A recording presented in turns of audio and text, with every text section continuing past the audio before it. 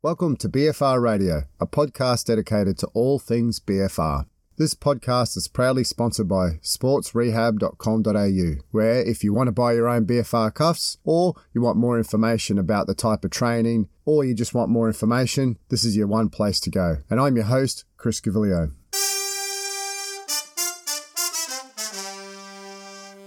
Welcome back to this episode of BFR Radio. Thanks for joining in. A few updates before we get into this podcast. My last episode from Your Questions Answered, I thought was huge. I felt I covered a lot of areas with both the upper and the lower body, from pre to post-surgery, and also returning to full training. So if you haven't already checked it out, make sure you do. Also, what I've done is you'll notice if you follow me on Instagram or Twitter, which is at Chris Gavilio, I do these 60-second snippets where really I try to get the best bits of it. And it was that big, I had 16 of them. So I was able to cut the whole podcast into 16 minutes of the best information. And now what I'm going to do with that is, because there's lots of great practical information, I've got shot some videos so you can have a look at it and you can actually see what I'm talking about. And if you're going through the same kind of things, you can actually apply it into your own training as well. And just on that, if you do have any burning questions about BFR and your own training, let me know and I'll put it together. In this case with Declan, we actually got online and we chatted about it, and we had that really great flowing conversation.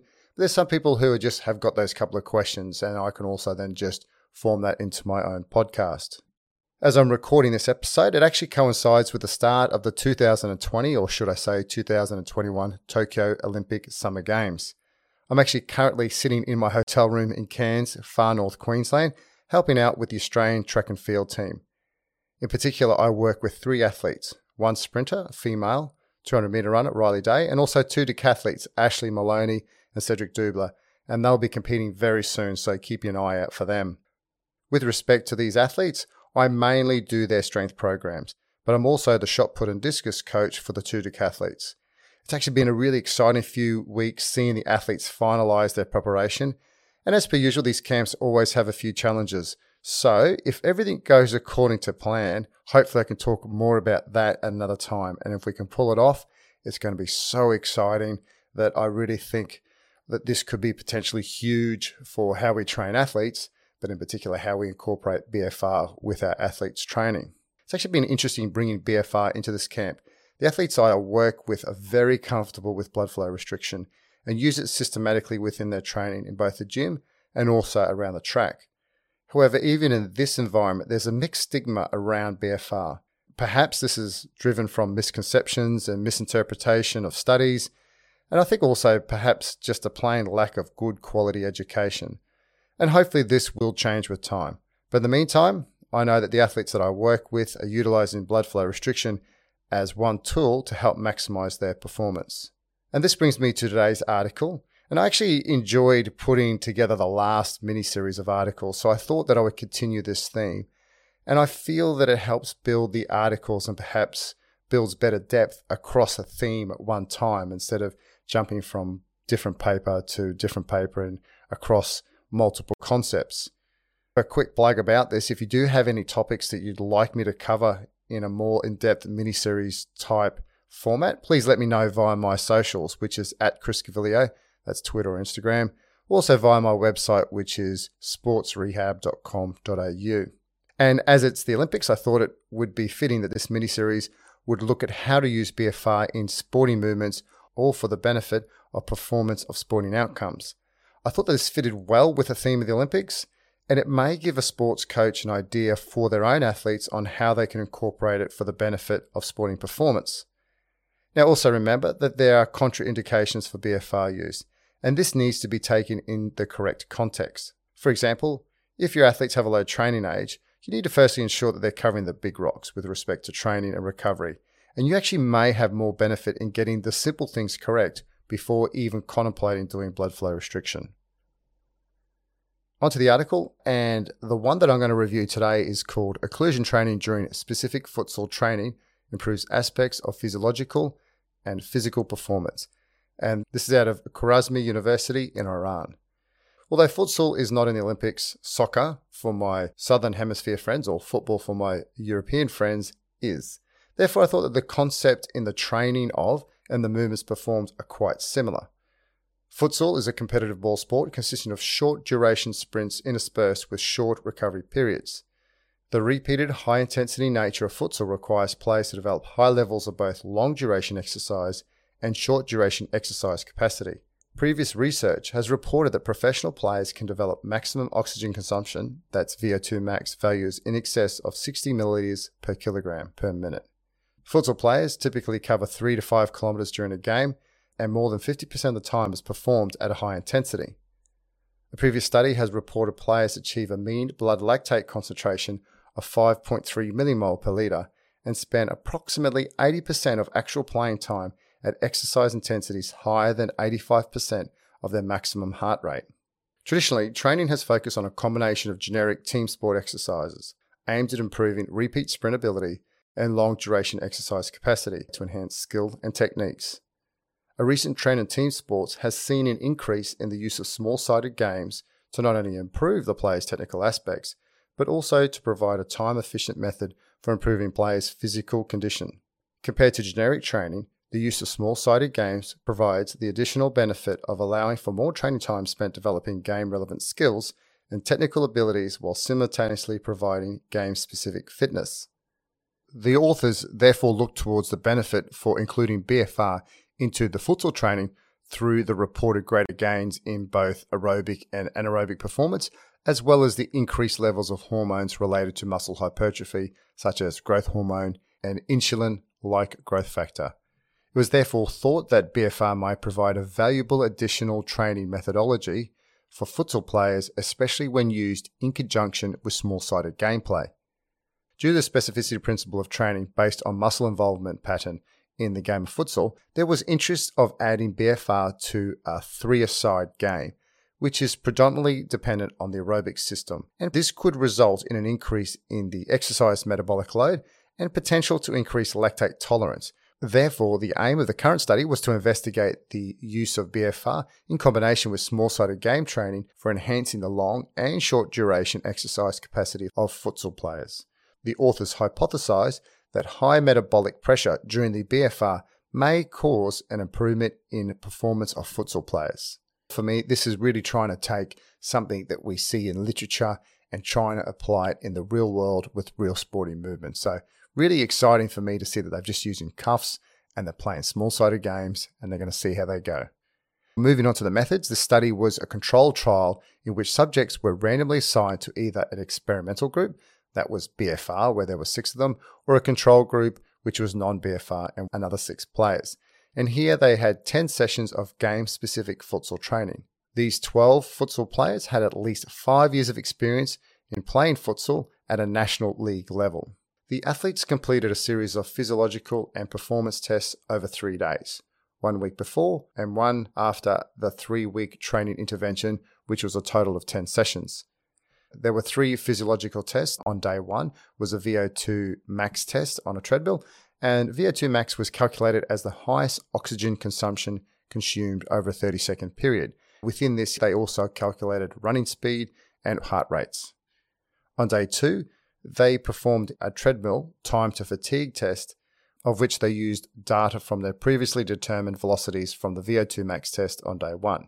The subjects commenced the time to fatigue test at 60% of their velocity at VO2 max, and they progressively increased to 100% of the velocity. Total run duration was taken from the moment speed equaled the target velocity at VO2 max until the subjects couldn't go any further.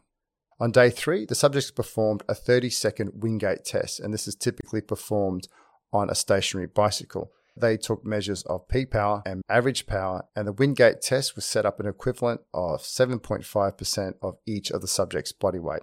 The good thing about a Wingate test is it's pretty easy to implement, and also there's a really small learning curve. So in these types of studies, they're a perfect way to try and ascertain any improvements in power. Looking at the training protocols, futsal training for both the BFR and the control non-BFR group consisted of a 3-a-side small-sided gameplay on a 20 by 20 meter hard surface pitch. Its physiological responses are similar to high-intensity aerobic exercises and is effective for improving aerobic endurance fitness. All subjects completed a total of 10 supervised sessions over 3 weeks, with at least 48 hours between sessions.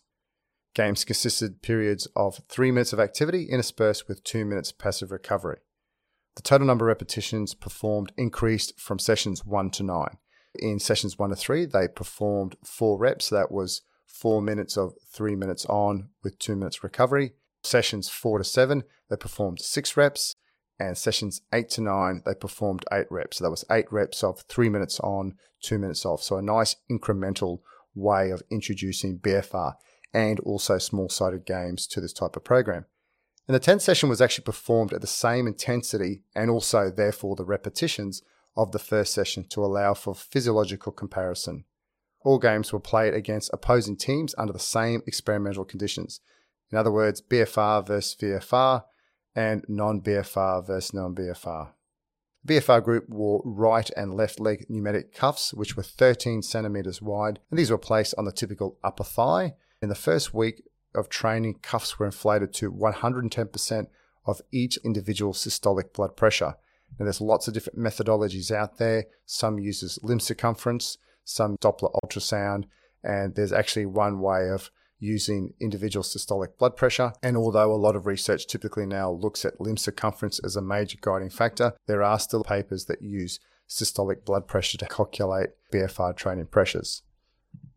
The cuff pressure was progressively increased by 10% following each 2 completed training sessions, and the cuffs remained inflated for each 3-minute training period and were immediately deflated for the subsequent 2-minute recovery period. The player sat down on a bench and inflated the cuff by a gauge. When the target pressure was reached, players performed 3 squats to ensure that the exact pressure was reached. Heart rate during all sessions was also recorded.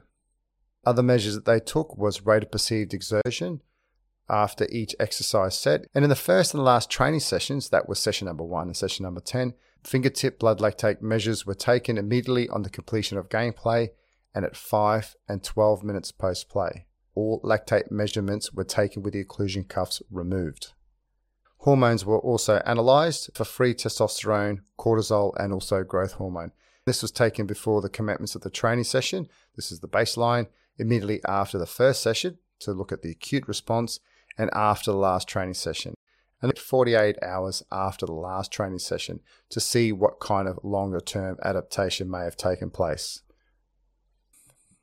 Some very simple measures here, but in depth at the same time.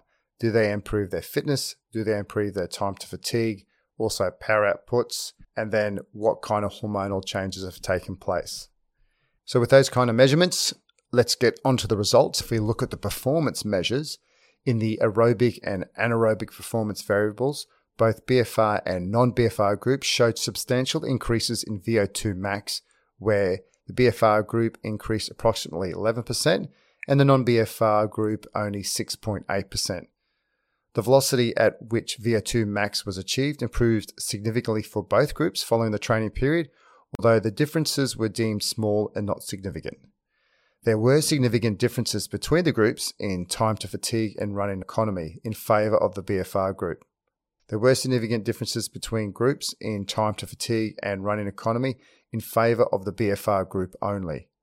If we look at the 30-second Wingate test, results show that peak power increased significantly in both BFR and the control non-BFR group, whereas average power increased significantly only in the BFR group.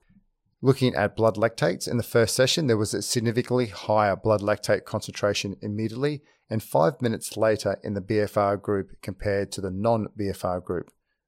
The blood lactate levels decreased in both groups at 12 minutes later, and at the last session, blood lactate levels were significantly reduced in the BFR group compared to the non-BFR group. This kind of makes sense, really. The first time that the people are using these BFR cuffs, they're finding it quite tough. But what we find with people who use BFR is they quickly get accustomed to it. And obviously this is highlighted with the reduction in blood lactate levels in that last session. In all training sessions, RPE and heart rate was significantly greater in the BFR group. Onto the hormonal response, growth hormone concentrations increased in both groups, but was substantially greater in the BFR group. However, the growth hormone concentrations at the response to the last training session increased non-significantly in both groups. And at the end of the testing protocol, the increase in growth hormone resting concentrations were non-significant. when we look at the concentration of testosterone and cortisol, both of these increased significantly immediately after the first session. And in the last session, both groups saw an increase in testosterone, but not cortisol. It was also noted there was a difference in testosterone and also a testosterone to cortisol ratio after the first session, and this was significantly different between both groups in favor of the BFR. If we look at the changes in the resting levels of hormones across the 10 sessions, there was no real changes as to whether we wore BFR cuffs or not. And in some of my own studies that I've actually found that although at times the testosterone concentration may show something, the inclusion of cortisol gives a much better picture. It's actually reported to be a great indicator of a balance between the anabolic and the catabolic nature of the body. In some of my studies, we actually found some really great correlations to outcome and performance. Overall, the findings revealed that applying BFR increased the internal training load through heart rate and the RPE measures, and this resulted in small additional but potentially meaningful improvements in several aspects of aerobic and anaerobic performance. There was a significant increase in the serum or the blood concentrations of growth hormone and testosterone and cortisol immediately after small-sided games with and without the BFR. But 48 hours after the last training session, there was no significant changes were observed in the overall resting concentrations. However, it must be noted here that there was an increase in the testosterone to cortisol ratio, and this was significant in favor of the BFR group. The increase in the mean RPE and heart rate in the BFR group was probably higher due to the lower oxygen delivery conditions provided for active muscles whilst wearing BFR cuffs. The RPE values reported during training without BFR were partly light to somewhat hard, but when played under BFR conditions, the RPE values increased to a hard or very hard score. The increased heart rate in the BFR group was consistent with previous BFR studies, where around 86% of heart rate max was shown for the BFR group and 83% of heart rate max for the non-BFR group. Following the first training session, there were significant greater blood lactate levels in the BFR group compared to the non-BFR control group, and it seemed therefore that the BFR increased metabolic stress by impairing oxygen availability, and thus more energy was derived from the anaerobic system with a resultant increase in blood lactate. During the last training session, there was shown to be a decrease in lactate concentrations observed in both groups, but this was significantly more so in the BFR training group. Training with BFR has previously been shown to improve onset blood lactate accumulation. On the other hand, exercise training has been shown to increase lactate removal availability. Put simply, it seemed that training with BFR facilitates muscular adaptations leading to a greater lactate clearance and potentially faster recovery for futsal players. The improved lactate clearance may be also related to the elevated testosterone concentrations observed in the BFR group. During this three-a-side game training, the futsal players performed numerous short sprints and other high-intensity activities continuously. So this format led to improved anaerobic indices, as indicated by the Wingate 30-second test, where peak power, average power, and mean power were shown to be in favor of the BFR group. Of the measured anaerobic indices in this study, only the changes in average power differed significantly between the two groups. The exposure of players to extreme metabolic acidosis during the BFR training likely resulted in increased lactate tolerance and ultimately improved average power in the Wingate 30-second test. An improvement in average power is important for futsal players because the lactate anaerobic system is the predominant energy system used within futsal. Therefore, BFR trained players can tolerate higher blood lactate and perform more activities under high pressure in futsal conditions. Increases in VO2 max occurred in both groups after training, with somewhat larger increases in the BFR group. The increase in VO2 max seen in both groups in the study is actually similar to increases reported in another study where they did 8 sessions running on a treadmill at 80% of peak running velocity in BFR and a controlled non-BFR group. And there were actually only trivial differences between these groups. Therefore, it seems that intensity of exercise plays a role in the increase of VO2 max. Despite the similar increases in VO2 max and the velocity at which VO2 max was achieved in both groups, running economy and time to fatigue only significantly increased in the BFR group. In fact, the submaximal oxygen cost was reduced by approximately 22% and time to fatigue increased by 7% in the BFR group. Both of these variables in the control non-BFR group remained unchanged. It is possible that the improvement in the time to fatigue was related to an increased running economy as a result of local muscular adaptation. If we look to other literature, it could be proposed that increased red cell mass and improved skeletal muscle buffer capacity was involved in this improved running economy. Hormonally, the results of this study shows an elevated testosterone and growth hormone concentration, and this may also be involved in improvement in running economy because there is a growth hormone to insulin to growth factor axis, which is involved in the physiological elevation of hemoglobin, and also testosterone has been shown to stimulate erythropoiesis, which is the production of red blood cells. And if you want to know what the growth hormone to insulin growth factor axis is, it's actually linked to the nutritional status of an individual, where growth hormone is a potent stimulator of insulin growth factor, and insulin growth factor 1 is an anabolic and metabolic hormone. And in particular, the influence of insulin growth factor 1 in mediating some of the beneficial aspects of exercise has been highlighted with respect to post-exercise recovery and remodeling mechanisms for muscle tissue. And also hemoglobin. Hemoglobin is a protein in your red blood cells that carries oxygen to your body's organs and tissues and transports carbon dioxide from your organs and tissues back to your lungs. A higher red blood cell volume facilitates a higher oxygen transport to the active skeletal muscles by facilitating a higher cardiac output. Overall, higher volume of red blood cells equals higher athletic performance. Back to the hormones, there was a significant increase in testosterone concentrations and also the testosterone to cortisol ratio, and this was observed at the first session of work with BFR. Other studies have shown that high-intensity exercises produce lactate leads to the stimulation of testosterone release. So therefore, elevated lactate levels in the present study could be a reason for the increased level of testosterone concentrations after exercise. At the end of the training period, the testosterone concentrations increased in both groups and the levels of cortisol remained constant. Due to the greater increase in testosterone concentration in the BFR group, their ratio was increased. And just to make it clear, the testosterone and cortisol ratio is essentially where you divide testosterone over cortisol and you get a number or a ratio.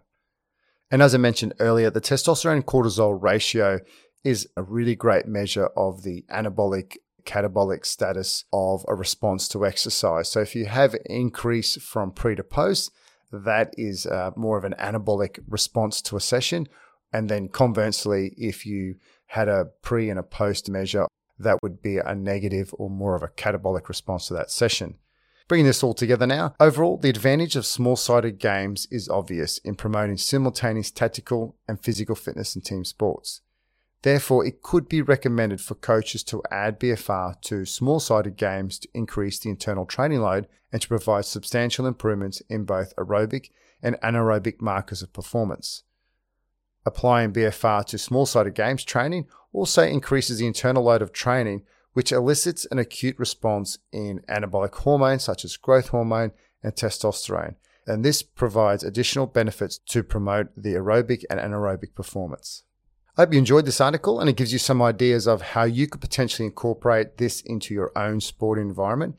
In particular, this gives a challenging method to ensure that the goal of, in this case, performing small-sided games provides the necessary physiological stimulus to elicit the necessary gains that you're trying to achieve with your athletes. The next episode, we're going to continue this journey on how we can use BFR in a sports training setting for performance improvement. A couple of favors from me to you. If you know of someone who would benefit from this episode, please share it.